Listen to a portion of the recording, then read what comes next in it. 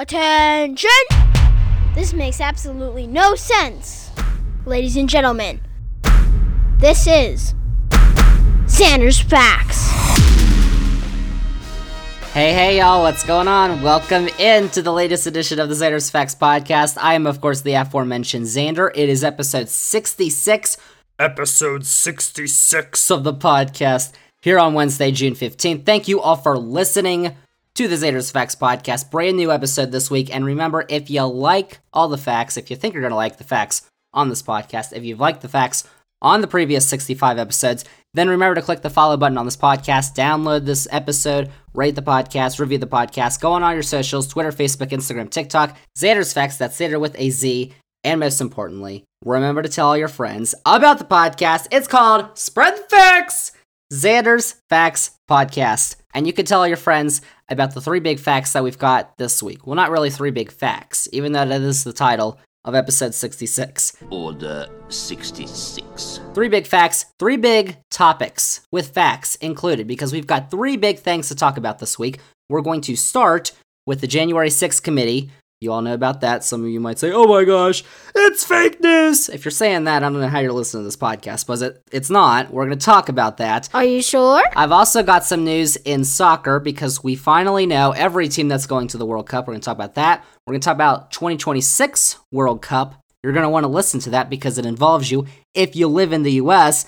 and Major League Soccer. And then, at the end of this podcast, our Xander's Facts NBA analyst Hillbilly is going to be making an appearance because the NBA Finals were 5 games down, and it has been a really entertaining series. So, Hillbilly is going to give us an update on the NBA Finals. That's coming up later, along with soccer. But first, let's get to our first big fact this week, the January 6th committee hearings, because if you've been paying attention to the news, you might have heard that the January 6th Congressional Committee is in the spotlight right now. We've talked a little bit about them on the podcast, but over the last week, they have come into the spotlight in a big way because, as they are fully known, as the committee's fully known, the U.S. House Select Committee to investigate the January 6th attack on the United States Capitol began their public hearings last week, which detail what they've learned about the insurrection that occurred on January 6, 2021,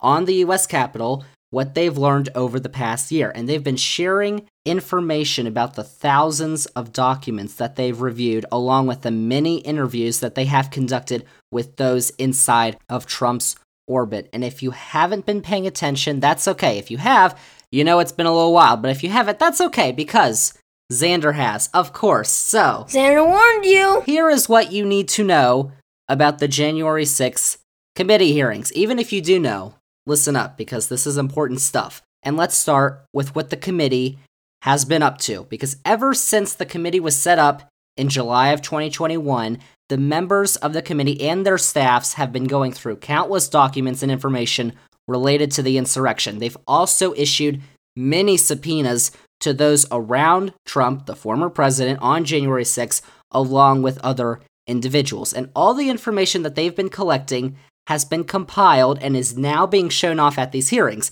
And the committee is slated to conduct 7 hearings this month. We've already had 2, so that means there are 5 left. And on this committee, there are 9 members, 7 Democrats, 2 Republicans. They're all House members. Democratic Congressman Benny Thompson of Mississippi is the chairman, while Republican Congresswoman Liz Cheney of Wyoming is the vice chair.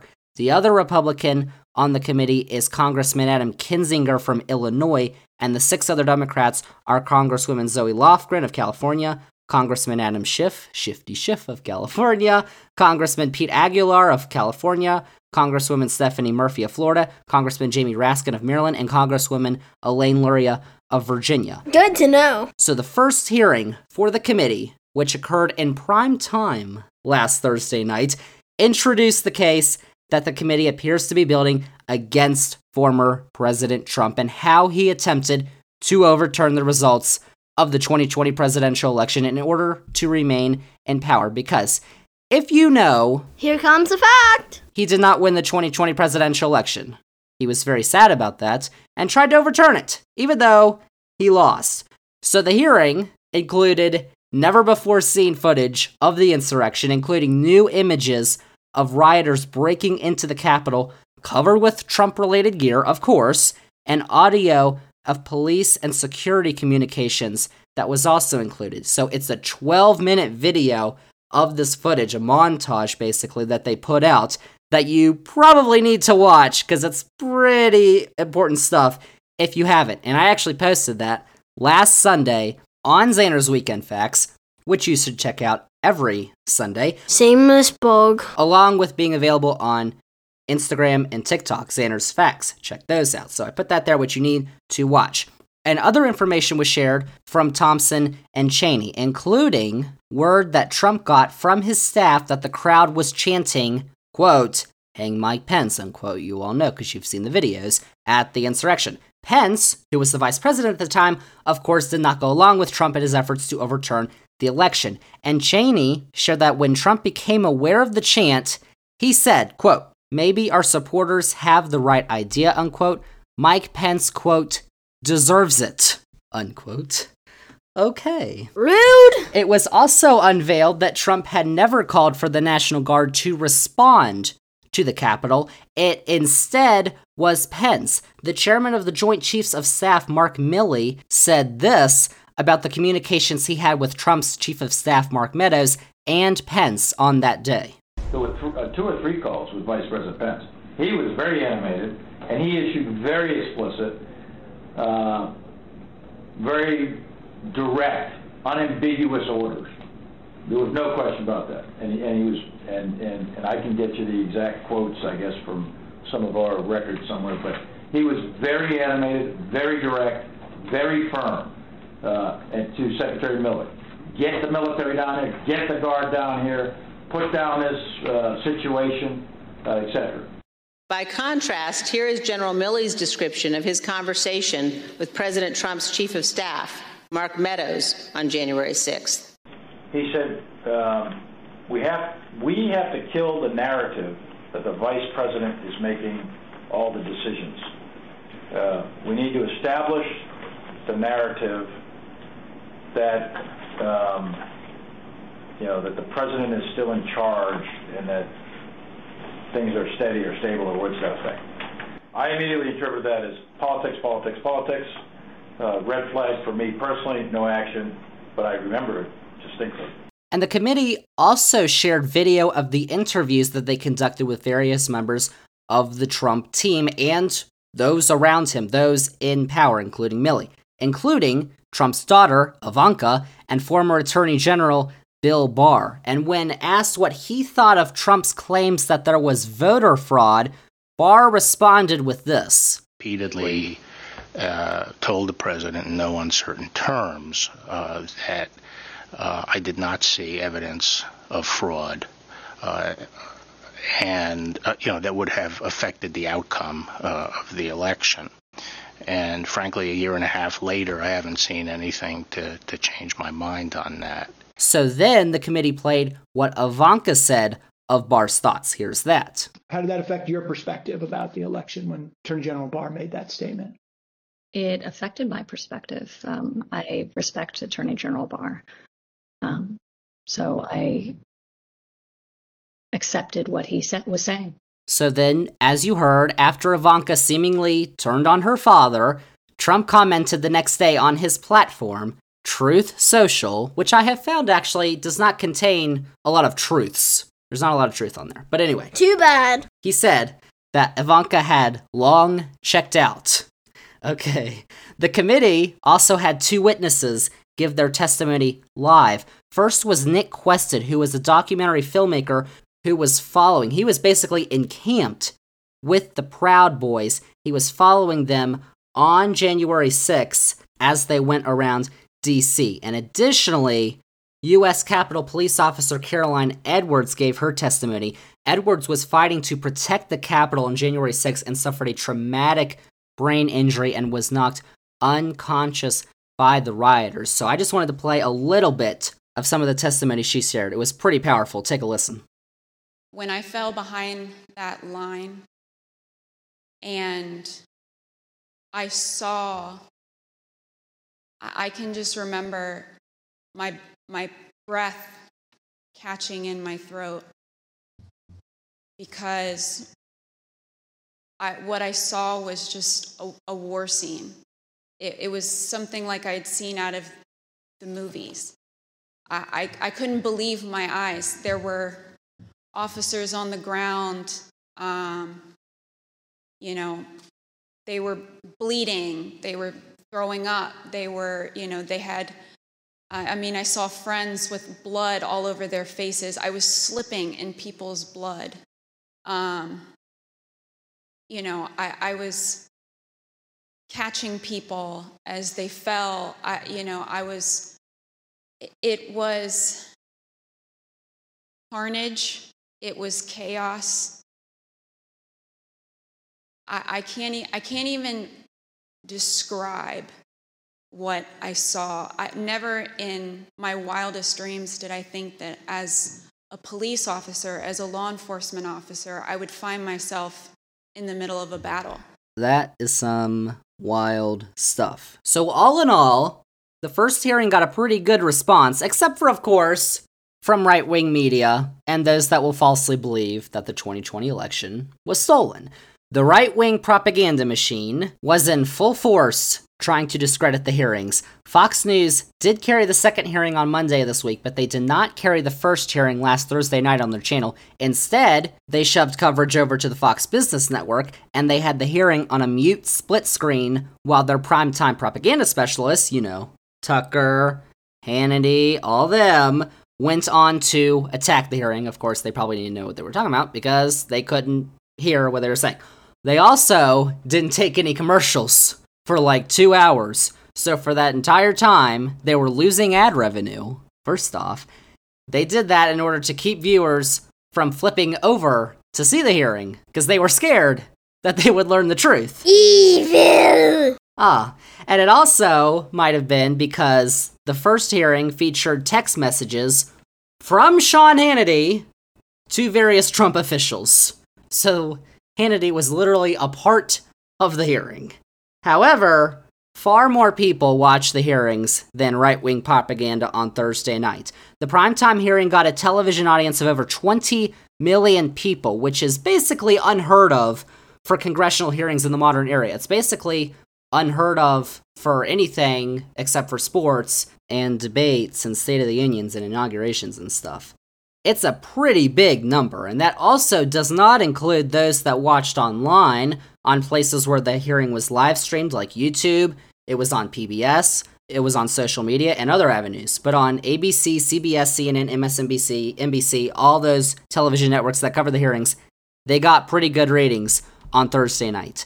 So then the second hearing was held on Monday morning of this week. It was held during the day, and that included more footage of the interviews that the committee conducted with Barr and others, including former Trump campaign manager Bill Stepien, who was supposed to give his testimony live, but apparently Monday morning he learned that his wife went into labor, so he could not be there. But they still played a bunch of his deposition because he already gave an interview. So many former Trump officials, including Barr, Stepien, and former Trump campaign advisor Jason Miller, all believed that Trump was going down a rabbit hole of lies regarding fraud in the election, including Barr claiming, quote, he's become detached from reality, unquote. And here's more audio of Barr from his deposition. I told him that the stuff that his people were shoveling out to the public was bull. I mean, that the claims of fraud were bull. And, he was indignant about that. And I reiterated that they'd wasted a whole month on these claims on the Dominion voting machines, and they were idiotic claims. And I specifically raised the Dominion voting machines, which I found to be among the most disturbing allegations. Disturbing in the sense that I saw absolutely zero basis for the allegations, but they were made in such a sensational way that they obviously were influencing a lot of people, members of the public, that there was this systemic corruption in the system and that their votes didn't count and that these machines controlled by somebody else were actually determining it, which was complete nonsense. There was never an indication of interest what the actual facts were. My opinion then and my opinion now is that the election was not stolen by fraud. And I haven't seen anything since the election that changes my mind on that, including the 2000 Mules movie. So what the committee laid out was that it became clear that there were two sides that were pressuring Trump on election night.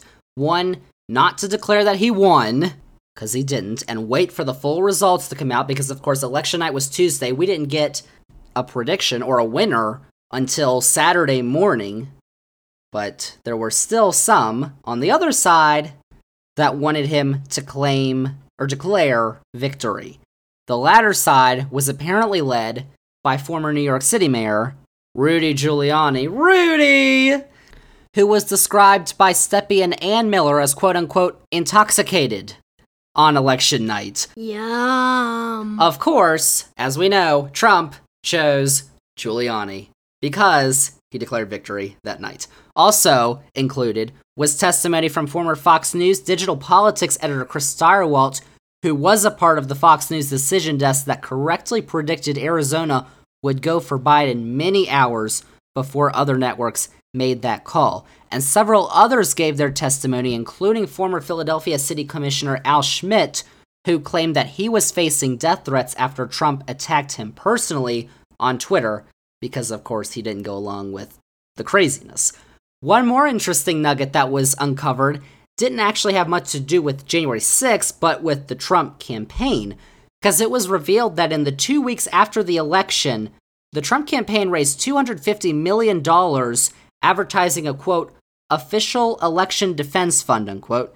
The issue was that did not exist, and we're probably sure to learn more about that in future hearings, as Congresswoman Zoe Lofgren said of that on Monday, quote, the big lie was also a big ripoff, unquote. And we've heard this basically because we heard last year, I believe we learned, or in 2020, that the Republican Party was sending out emails that had these boxes that say, click here to donate! And then in very tiny print, it said, this signs you up for a recurring donation of blah, blah, blah, blah, blah, for blah, blah, blah, blah, blah. And then a bunch of people were like, hey, why are you taking my money? They're like, well, you said every recurring donation. They're like, I didn't see that! So then, they got in trouble because, of course, they have to be slimy. You hate to see it. So, finally, with all that, all the witnesses that the committee had give their depositions, all claimed that the 2020 election was not stolen by Democrats and that Biden had won while Trump had lost. Now, of course, what is all going to end up of this, we'll see. There are 5 more hearings for the committee to lay down their case, so we're obviously going to be learning more information. However, it looks clear that the committee is building a case, and they're just starting, building a case that could result in a potential indictment of Donnie Boy, the former president.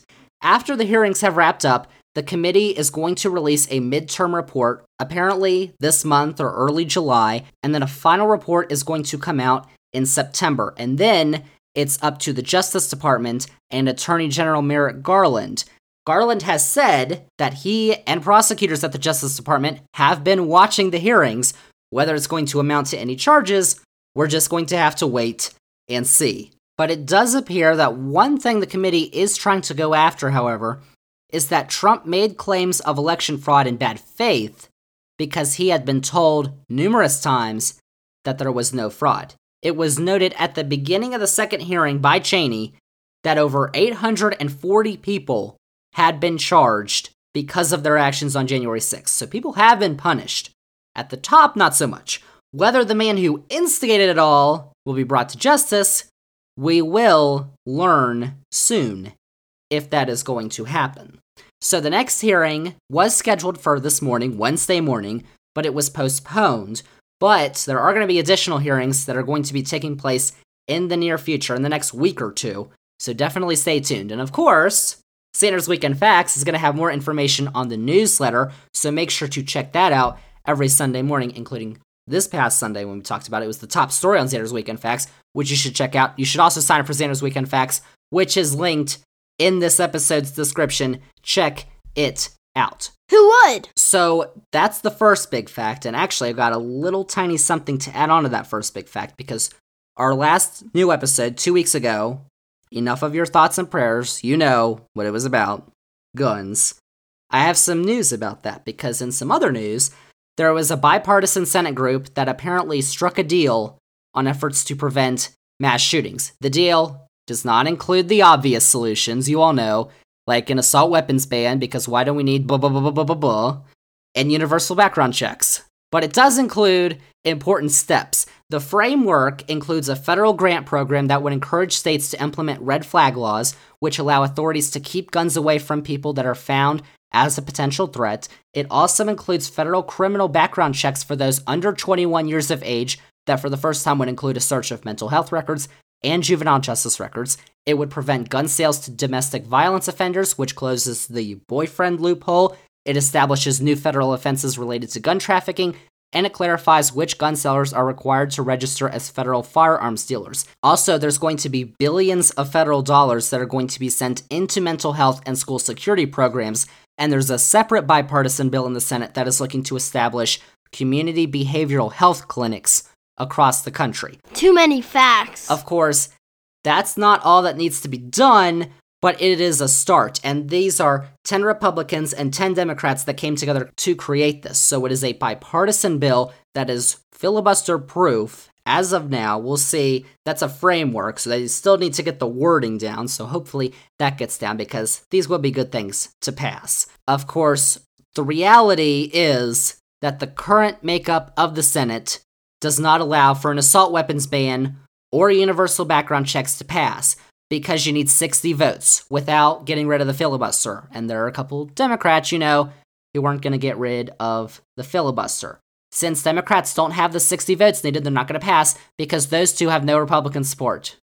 Because apparently the Republicans don't want universal background checks, and they don't want to get rid of AR-15s, because apparently is okay. Xander's spreading lies. And of course, we could remove the filibuster, but there aren't 50 Democrats who support the filibuster. So for now, this is going to have to suffice, at least until the midterms, because we're going to talk about those as we get closer to them here on this podcast. It's going to be a big election season this fall, and just remember, there's one party that supports getting rid of the AR-15s and all the assault weapons, and there's one that's not.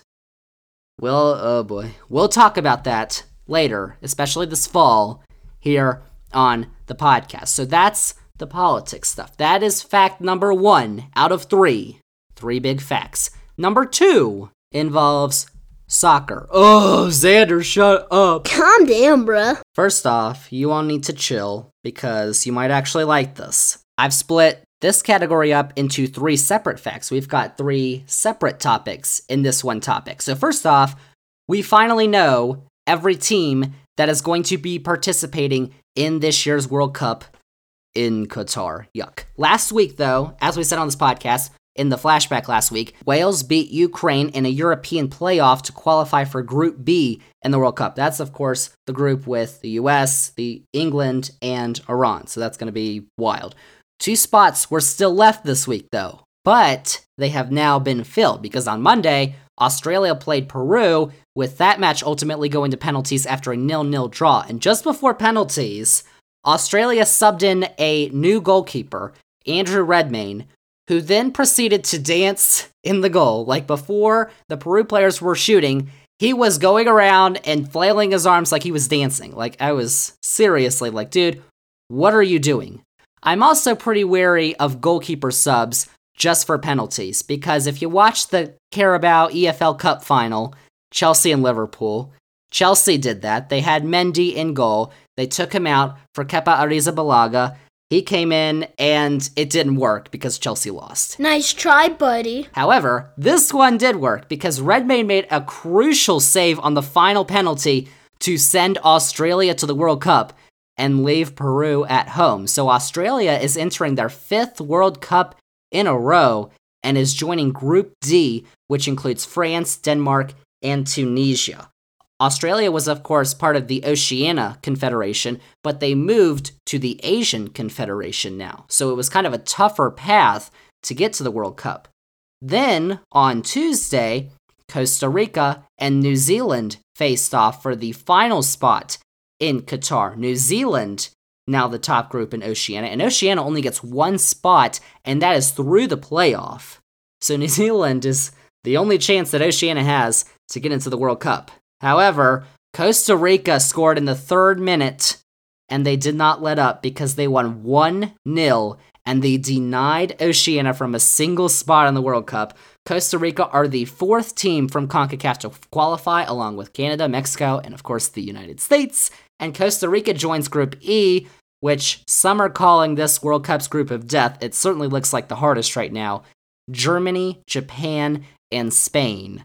That's going to be tough for probably all 4 of those teams, but Costa Rica too. So that's topic 1. Topic 2 in soccer. The 2026 World Cup, which of course is going to be in Canada, Mexico, and the US, as you know, because we've talked about it on this podcast, because it's 4 years away and I'm super excited. No one cares. But speaking of the World Cup, let's talk about the 2026 World Cup. It is 4 years. It's basically going to be kicking off like right about now, in the middle of June, 4 years from now.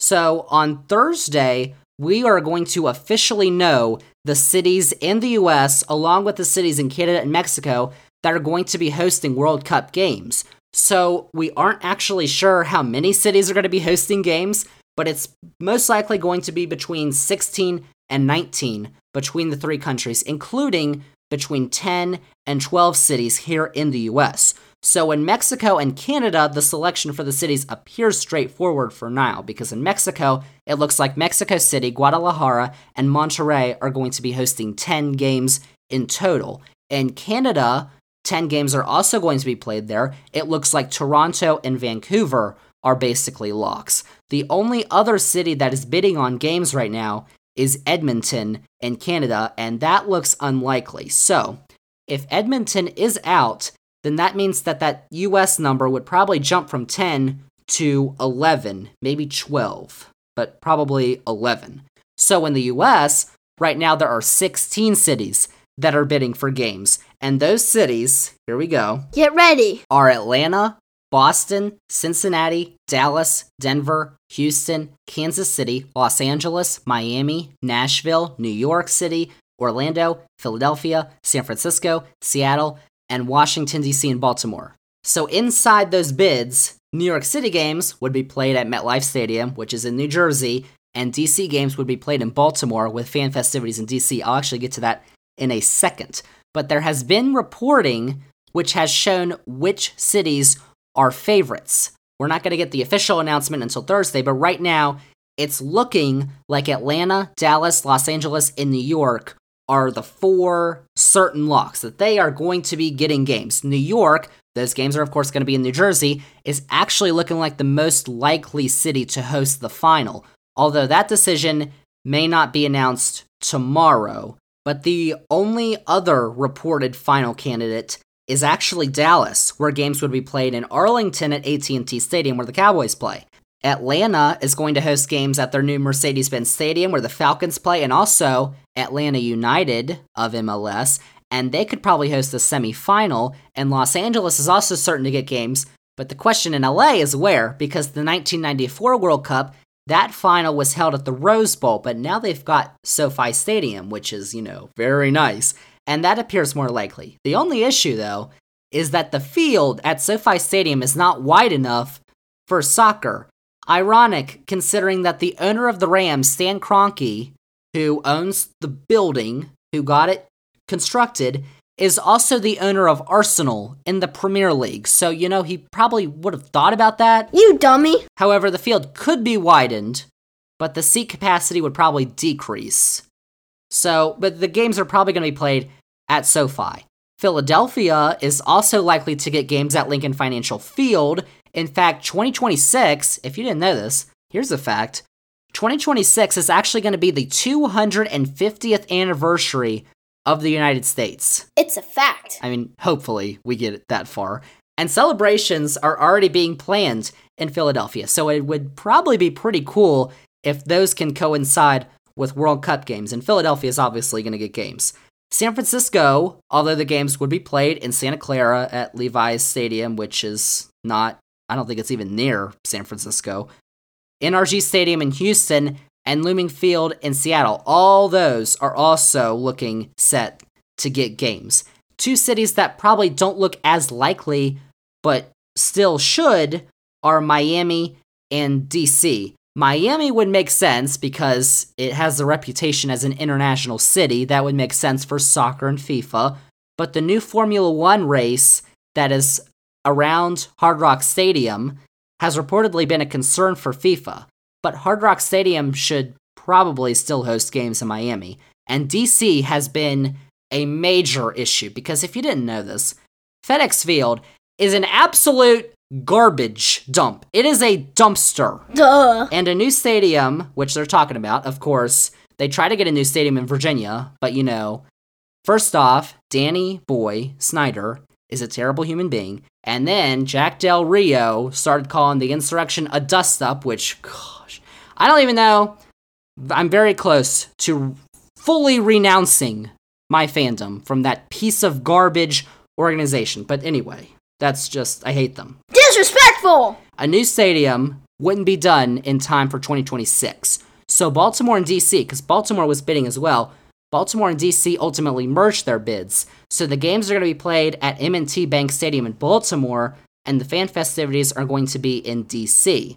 So that's kind of strange, but FIFA is probably not going to pass up having a presence in the capital of the United States, especially the most powerful nation in the world, 250th anniversary too. So that's probably going to happen. So that's 10. That's 10 cities. And most likely all of those are going to be announced on Thursday. Now, as I said, if there's only 2 Canadian cities selected, there's most likely going to be an 11th city. There could be, there couldn't be. We still don't know. But if there is an 11th city, it's most likely going to be Kansas City. The games will be played at the home of the Chiefs, Arrowhead Stadium, and would most likely be the only Midwest city, because you're probably asking, why is Chicago not there? Chicago bowed out of the bidding in 2018, years ago, because of taxpayer-related issues. FIFA was being mean, I don't even know. But Kansas City is probably going to be the only Midwest city. And then if there's a 12th city, although that seems unlikely, that would probably be Boston. But Boston's bid is in serious trouble because Gillette Stadium is so far outside of Boston in Foxborough. Like, I don't think it's even in the suburbs of Boston. And the only reason that it appears to be in contention is because of the owner of the Patriots and MLS's New England Revolution, Robert Kraft, who has been working on this 2026 bid. He's one of the founders of MLS. He's been a big proponent of soccer in this country. You know, he also does some other things that we won't talk about on this podcast. Yikes! But he's also got a stadium that is way outside of Boston. So, like, he is probably the only reason that Boston is being considered. And Boston, right now, as it's being reported, is not likely to get games. Nashville is also an option, but the stadium where the Titans play, Nissan Stadium, is reportedly going to be replaced very soon. So they're going to build a new stadium. And that new stadium is probably, maybe, not going to get done in time for the summer of 2026. That's what FIFA's worried about. So that's kind of an issue for Nashville. However, soccer journalist Grant Wall, who has been reporting about these things, is reporting that Nashville could probably host the World Cup draw, which is where the nations are placed into groups for the World Cup. The other 3 are Cincinnati, Denver, and Orlando, and they are seen as total long shots because Cincinnati and Paul Brown Stadium just is not impressive. It appears as though there's only going to be one city in the Midwest. I don't know if you can count Denver as the Midwest, but the choice is either Denver or Kansas City, and apparently Kansas City appears to have impressed. Denver's got that elevation issue too, which you might have to worry about. And Camping World Stadium in Orlando is not that great. And Miami getting games probably doesn't help Orlando. So, with all that, there you go. That is who we think is going to be hosting World Cup games in this country and in Canada and Mexico in 2026. And we're going to know for sure when that announcement is made tomorrow. And you'll also be able to watch the announcement live on Thursday. That is at 5 o'clock Eastern PM on FS1. So you can watch it. Oh my gosh, it's going to be in New York. It's going to be amazing. I doubt it. Who cares? Also, not with the World Cup, but the Premier League, which starts their season in August, they're going to be unveiling their schedule for the upcoming season on Thursday as well at 9 a.m. Britain time. So 9 a.m. Britain time is 4 a.m. Eastern. I don't think so. Which is, I'm not going to be up, but it doesn't matter because we'll all figure it out. So that's topic 2. Topic 3 was something that made big news on Tuesday, the day I'm recording this podcast. So news came out on Tuesday about a new television deal for Major League Soccer, which is the top soccer league in the United States. MLS currently has the deal with ESPN, Fox, and Univision that lasts through the end of this season. The season started in February, I believe. It ends in November, right before the World Cup. But MLS has signed now, they made it official, a 10-year deal with Apple in a historic move probably for a major U.S. sports league. Beginning in 2023, every single MLS match is going to be available through Apple, which is the first time that a major sports league in the US has gone all in on streaming. So according to the announcement, which Apple and MLS made, and further reports, Apple and MLS are going to develop a separate subscription service from Apple TV Plus, which is going to house all MLS matches, Leagues Cup matches, and some MLS Next and MLS Next Pro matches. And if you don't know, Leagues Cup is a competition that features MLS and Liga MX clubs. Liga MX is the top soccer league in Mexico, and that tournament started a couple years ago. It only had 8 teams total, but beginning next year, every single MLS and Liga MX club is going to be competing. So it's going to be this whole month-long thing. It's going to be huge and a lot of games, and Apple's going to have all those. They're also going to have MLS Next, which is a youth soccer league from MLS, and MLS Next Pro, which is a professional league, but it's a third-tier professional league. So you got the first tier, which is MLS. You got the second tier, which is USL Championship and stuff like that. And you've got the third tier, which is USL League One and MLS Next Pro. That's the soccer pyramid. There's it's crazy. You gotta look it up. No! But it is not known how much that service is going to cost, or if you're going to need Apple TV Plus to purchase the service. And Apple TV Plus costs $5 per month right now. So this is going to be like an additional add-on. However, Apple is going to broadcast some games for free on the Apple TV app, and then for some games you'll just need an Apple TV Plus subscription, so you only have to pay those $5. Apparently there's going to be like 1 or 2 games a week that you're only going to need Apple TV Plus for. So the biggest changes with this deal are that it's all streaming. There is a lack of a linear television component, but also there's a big increase in revenue for MLS. So let's get to that TV first, because the deal does include all of the games, does not include any games on TV. We're talking about ESPN, ABC, Fox, Univision.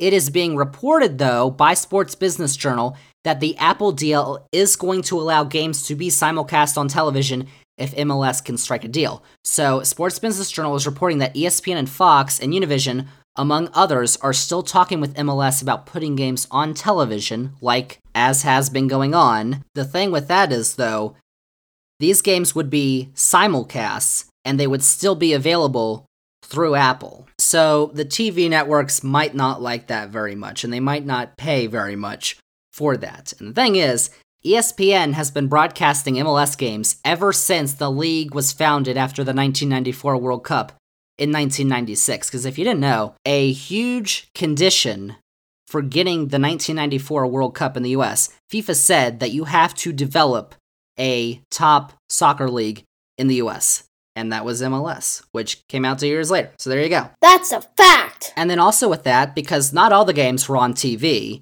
a lot of them were on streaming. They were streaming on ESPN Plus, the out-of-market games. So if you were out of market, you could watch MLS games on ESPN Plus that weren't on TV. And the local games, like your local team, like if you live here in Virginia like I do, DC United is on NBC Sports Washington, so all the teams had local TV deals. Those are gone. So now, every game you have to watch on Apple, unless you go to the game. And apparently, if you're a season ticket holder to an MLS club, you're going to get this new service for free. So that's another change. And the other thing is money, which of course, oh, money. Nice! But money's probably the biggest thing here, actually, because under this deal with Apple, MLS is going to be receiving a minimum of $250 million per year. That is a minimum, actually, because MLS is reportedly going to be getting additional revenue from the subscription service on Apple. So under the previous TV deal that MLS had with ESPN, Fox, and Univision, it was a combined deal with US Soccer. So it had MLS games and it had the US Soccer games. That was for $90 million per year. And in that, only $65 million went to MLS and the other $25 million went to US Soccer. So those rights were unbundled this year, and US Soccer actually signed a new TV deal with Turner Sports. So beginning next year, 2023, all US men's national team and US women's national team home games are going to be on TBS, TNT, and HBO Max. But for MLS, going from $65 million per year to a minimum of $250 million per year is an almost 4 times increase in television revenue.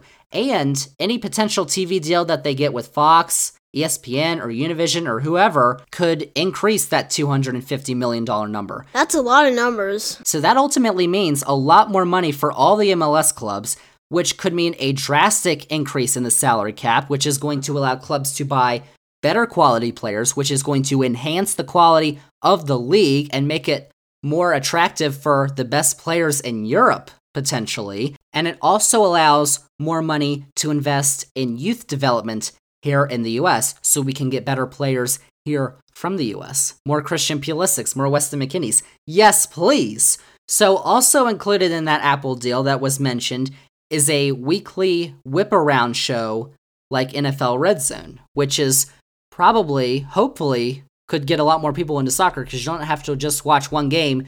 You can just watch all these goals going around. Like, it'd probably be pretty cool. So, just taking a look at Apple for a second, because this is kind of interesting, because Apple came out with Apple TV Plus a couple years ago, and now they're getting into sports. This may be the biggest sports rights acquisition yet for Apple, although it does not look like it's going to be the last. Earlier this year, Apple and MLB struck a deal for a Friday night doubleheader of MLB baseball games on Apple TV Plus, which began this season. So you've got sports airing on Apple TV Plus now. Apple is also rumored to be a frontrunner for the NFL's Sunday Ticket package, where you can watch all the out-of-market games, along with Amazon. Sunday Ticket's current deal with DirecTV ends after this upcoming season. So a lot of change for the NFL, which signed their new TV deals a little bit ago, which go into place after this upcoming season, and MLS. So hopefully, although we may not get as many games on TV, there's going to be a place for everyone to watch MLS on Apple TV Plus, which hopefully they market. And MLS is, of course, going to be getting a lot more money, so hopefully the quality of the league improves. And of course, MLS is betting on streaming. MLS, out of, I guess you could say, the 5 biggest sports leagues, because you got the NFL, NBA, MLB, NHL, and then the MLS, 5 biggest sports leagues in the US. MLS has the lowest average viewer. It's about 40 years old, I believe. So they're kind of banking on younger fans watching on Apple and discovering on Apple. So we'll see. But that's the 3 things I've got for soccer, and that is fact number 2. We've got one more fact. Are we done yet? And that is where I bring in our Xander's Facts NBA analyst Hillbilly to give a little bit of a breakdown, a little bit of an update of the NBA Finals. We are midway through the Finals. Game 5 just happened on Monday. Game 6 is happening Thursday. Oh my gosh. So with that, I welcome in our Xander's Facts NBA analyst Hillbilly. Hillbilly, welcome back to the podcast. How are you? I am thirsty for facts. Oh, very nice. All right. Well, we are going to have a ton of basketball facts here. We've got 3 big facts this week. This is fact number 3. We are talking the NBA Finals between the Golden State Warriors and the Boston Celtics. Game 5 of that series happened on Monday night. Game 6 is happening Thursday night. So we are right in the thick of it right now, with the Warriors leading the series 3-2. So I'll just start here, Hillbilly. Overall, your impressions of these finals. Is it playing out like you imagined it would in our pre-finals show? I think overall, it basically is, but it is. I mean, there are surprises along the way, of course, but I think it's generally playing out about the way that I expected it to. It's a defensive struggle. Both teams are playing very well defensively, really incredibly defensively. Like you break down some of the plays, and it's just amazing some of the things that they're doing, and just how hard the offenses have to work to get a basket. So let's kind of go game by game here real quick. Game 1 was, of course, in San Francisco, Golden State. Boston won that one, and I think that was a surprise. It was definitely a surprise to me, but a lot of people, because we said Golden State had not lost a game 1 at home in, 14 series? I mean, that had to have been a surprise to you. Yeah, it was. I didn't think that Boston would take either one of those games. I mean, Golden State hasn't lost at home in the playoffs this year. Until now. Yeah, until now. And then, of course, they did not lose in game 2. They won by 19. That was kind of dominant. But then we go to Boston, and of course it's 1-1. So Boston has the home court advantage, and they go up 2-1 with a 16-point win in game 3. And then game 4 was pretty back and forth, though, wasn't it? I mean, you had Boston bleeding for some of that game, and Golden State. And really, if you're Boston, that's a missed opportunity in game 4. Going up 3-1, of course, only one team has ever come back from a 3-1 deficit. The Warriors know that well from 2016. But, that was a huge missed opportunity by Boston in game 4. And then you see what happens in game 5 with Golden State coming back, winning, and going up 3-2 in the series. Whoops. Yeah, I think Boston is probably kicking themselves more for game 5 than game 4. Game 4, Curry was just on fire. It's really difficult to win when you've got a guy playing at that level. I mean, that game was also just some incredible defense by Boston. Every shot Curry was making, he's like falling down, splitting through 2 defenders to try to pop up a 3, just really incredibly high level of difficulty. And if he's going to do that, I think Udoka in the press conference basically said as much, that, we're playing good defense on him. We're doing what we're supposed to do. When he's playing like that, he can't do it. But then game 5, he throws out a stinker, Curry does, and they still lose, which has got to be a lot more frustrating for Boston. Because you've got so many guys, like Andrew Wiggins showed up. Draymond Green finally, did something in Game 5, but Andrew Wiggins was really the guy in Game 5. But I was going to say, with Curry in Game 5, I mean, he put up at least 2, crazy 3-pointers at the beginning of the shot clock, which you're like, it's Steph Curry, but he missed them badly. He did not, didn't have that great of a game, but they've got so many guys that it doesn't matter sometimes. Yeah, I mean, and that's the thing. I mean, game 5, from so many different perspectives, had to be disappointing for Boston. I mean, they finally win a third quarter. They have lost every third quarter in this series, all 4 of the third quarters before game 5. They lost by a score of 136-87. Fact. Which is an absolute thrashing in the third quarter, which a lot of people will say is really that pivotal quarter where you can just blow teams out. Finally, Boston won a third quarter. And they didn't just win it on lucky shots. They looked like they were playing better basketball than Golden State. Tatum finally had what looked like a good game, where he went, 10 of 20, 5 of 9 from three-point land for 27 points, leading all scorers. So he finally has that game, which he hadn't really had yet. Kevon Looney is a guy that had been killing him for Golden State. He picks up 3 fouls in about as many minutes in the first quarter, so he gets in foul trouble. And then on top of all that, for the first time in 233 straight games, Curry doesn't hit a single 3-pointer. Do better. He's never had that happen to him in a playoff game in his entire career. Wow. He has always hit at least one. You have all of those things happen, and Golden State still wins with subs in the game at the end, where it was a blowout at the end. That has got to be extremely demoralizing for Boston, because you got to wonder, it wasn't Curry killing us. It was their whole team killing us. And it seems like the one predictor that really holds true in all of these games is turnovers. Boston just cannot get out of their own way with the turnovers. They lost it 18-6 last night. In the fourth, they lost it 4-0. The Warriors didn't have a single turnover in that fourth quarter where they took the game over. Mm-hmm. That's a big problem when your guys cannot hold on to the ball. They tend to lose focus a lot. And, I think one of the things that we talked about in the preview of this series was how many more minutes Boston players had played. And it has gotten even more exorbitant now, the difference between them. And I think that shows up, and I don't think it gets really enough attention, how much that affects a team. You think about turnovers are a function of focus, like how much you are able to keep your focus throughout the entire game. So is shooting, the difference between hitting the front of the rim and a swish is typically your legs are tired. All of those things are super important. And the minutes battle between these guys, it's got to be one of the biggest differences we've ever seen. Tatum, Steph Curry has 724 minutes that he's played so far this postseason, which is a fair amount for somebody at that stage in the finals. That's about normal. Jason Tatum has played 943 minutes. He is on pace to come close to tying the all-time record. Whoa. Wow. And every single player that has ever had more minutes than him played in the postseason lost, except for Tim Duncan 1 year.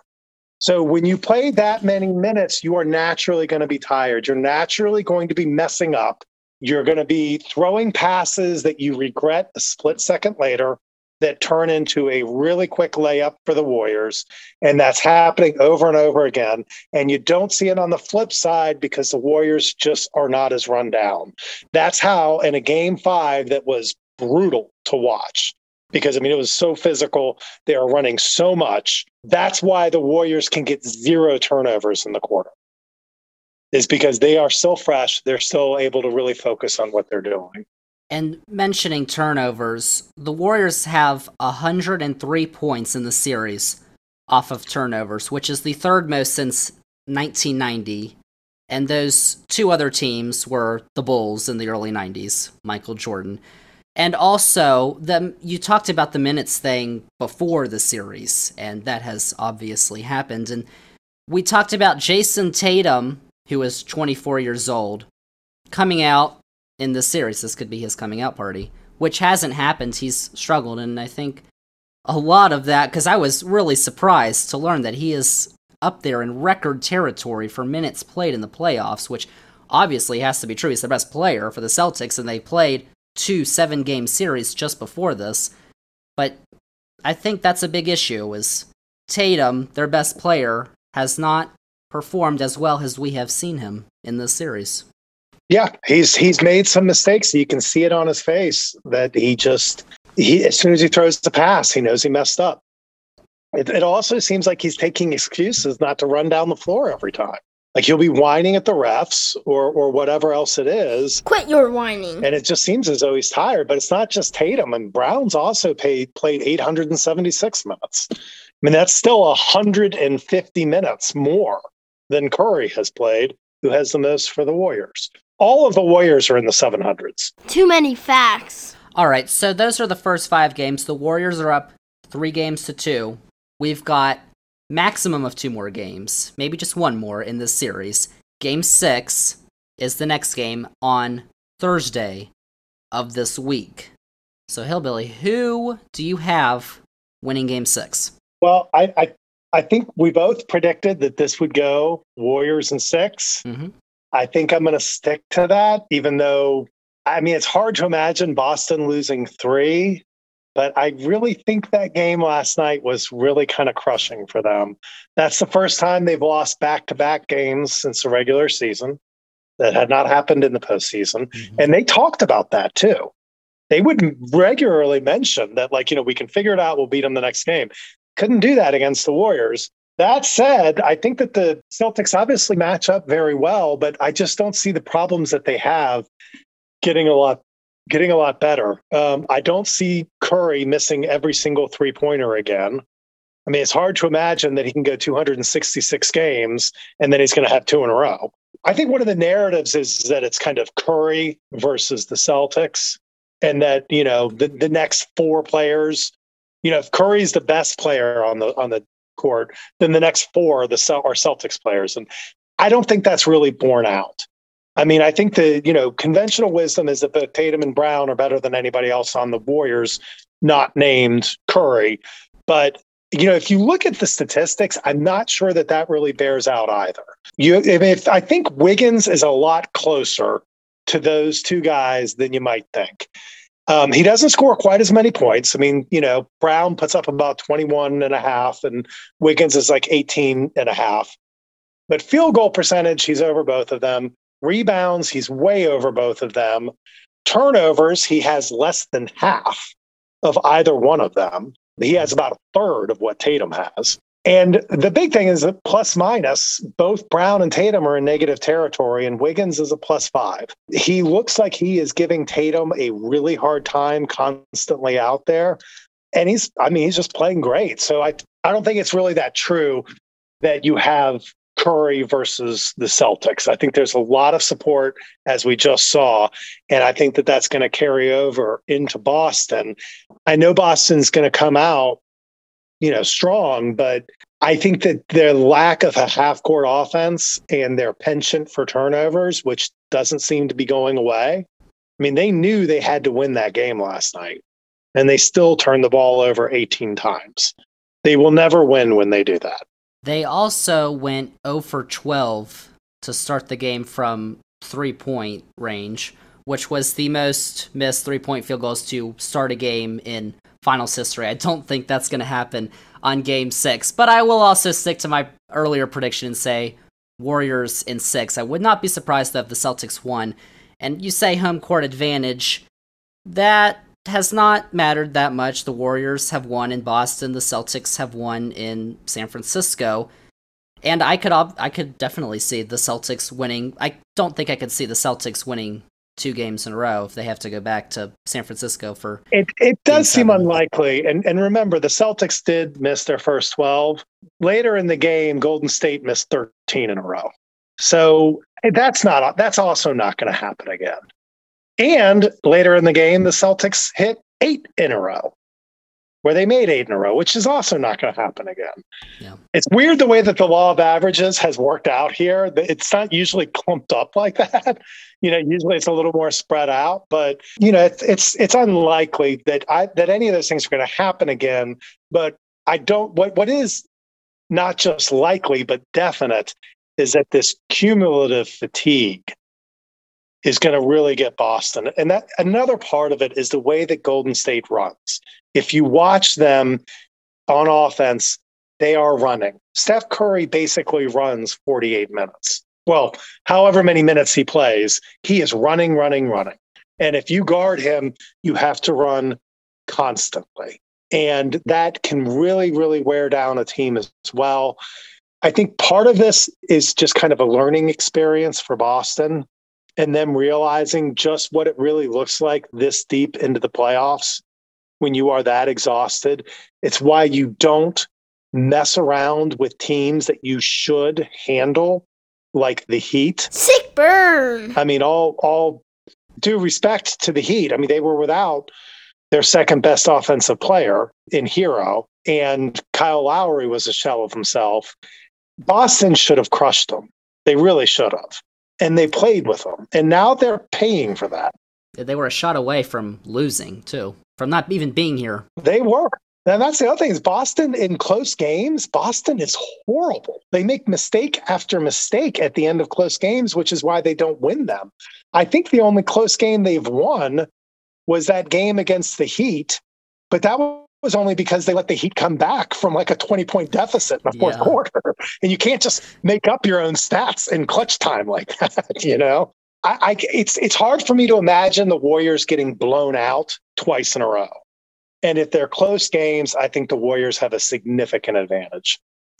And I do think Game 6 will be close. And I think experience plays into this too, because I think Clay's gotten better in this series, and Draymond. I think all three of them have been here many times before, and none of the Celtics have. And Game 6, into the finals. And the Warriors, they knew what was coming.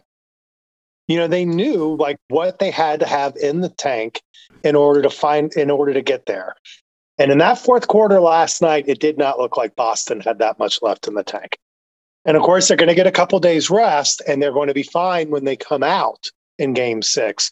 What'll be interesting to see is if those young legs can, carry them over in the second half, because they haven't been able to do it in the last two games. All right, Hillbilly. So before I let you go, the talk has been, can Steph Curry win his first Finals MVP? So, who do you think is your MVP in the Finals right now? Well, right now it's got to be Curry. I mean, after last night, you're tempted to say Wiggins because he had such a great game last night. But it's obviously Curry, almost to the point where even if the Celtics won it, I can't point to a player on the Celtics that is clearly better than Curry in this series, or even in the same neighborhood. I mean, Tatum's had one good game, and that was nothing compared to what Curry had done the game before that. I know that's not what's going to happen. Whoever wins is going to get the MVP, but I do think that I think the Warriors will win, and I think Curry will get it. And it would have to be somebody on the Warriors would have to really outplay Curry for Curry to get denied again. Well, I'm just looking at the stats right now, and Curry's averaging 30.6 points per game in the Finals. Wiggins and Thompson are 2 and 3 at 18. I mean, it could change in the next game or two. Wiggins or Thompson or Poole could go off or whatever and do something crazy, but right now I think it's clearly Curry. These are facts. Yeah, and Klay Thompson he's gotten better over the last couple games. His defense has gotten better to the point now where when you put out Thompson and Wiggins and Green and Looney, those are 4 like elite level defenders. And Thompson's shooting has gotten better. He hit a couple of huge threes last night. It just seems as though his confidence is getting better, and that can't be good for the Celtics. All right, Hillbilly, well, there you go. Our NBA Finals update, Game 6 of the Finals. If the Warriors win, it is over. That is Thursday, 9 o'clock, tip-off Eastern on ABC. And then if Boston wins, Game 7 is going to be in San Francisco Sunday night at 8 o'clock on ABC. Hillbilly, thanks for coming on the podcast. Thanks. Xander's Facts. And there you have it, Hillbilly, with our NBA Finals update. And that is fact number 3. 3 big facts this week. So there you have it. That is episode 66 of the Xander's Facts podcast. Thank you all for listening. Remember, if you liked all the facts that were on this week's edition, there were a ton of them. Remember to follow this podcast, download this episode, rate the podcast, review the podcast. Go on all your socials, Twitter, Facebook, Instagram, TikTok. If you've got any of those, go check out Xander's Facts. That's Xander with a Z. And most importantly, tell all your friends. Spread the facts. Xander's Facts podcast. Remember to check out Xander's Facts on YouTube. This episode and a bunch of our previous podcasts are on YouTube with the nice pretty background, which you can watch. Take a look at that. Check out the Xander's Facts link tree. It's got every Xander's Facts link that you need, including Xander's Weekend Facts from Substack, our newsletter, which is free every Sunday morning. It comes to your inbox if you sign up with your email. Check out Xander's Weekend Facts. New one is dropping out this Sunday morning. Check that out. What are you talking about? So, next week, episode 67, we got a brand new podcast. Once again next week, which you've got to check out because we're going to have a ton of facts about something. What is that something? Find out next week on the Xander's Facts podcast, episode 67. But that is it. That is a wrap on episode 66 of the Xander's Facts podcast. Thank you all for listening, and we'll see y'all with episode 67 next week.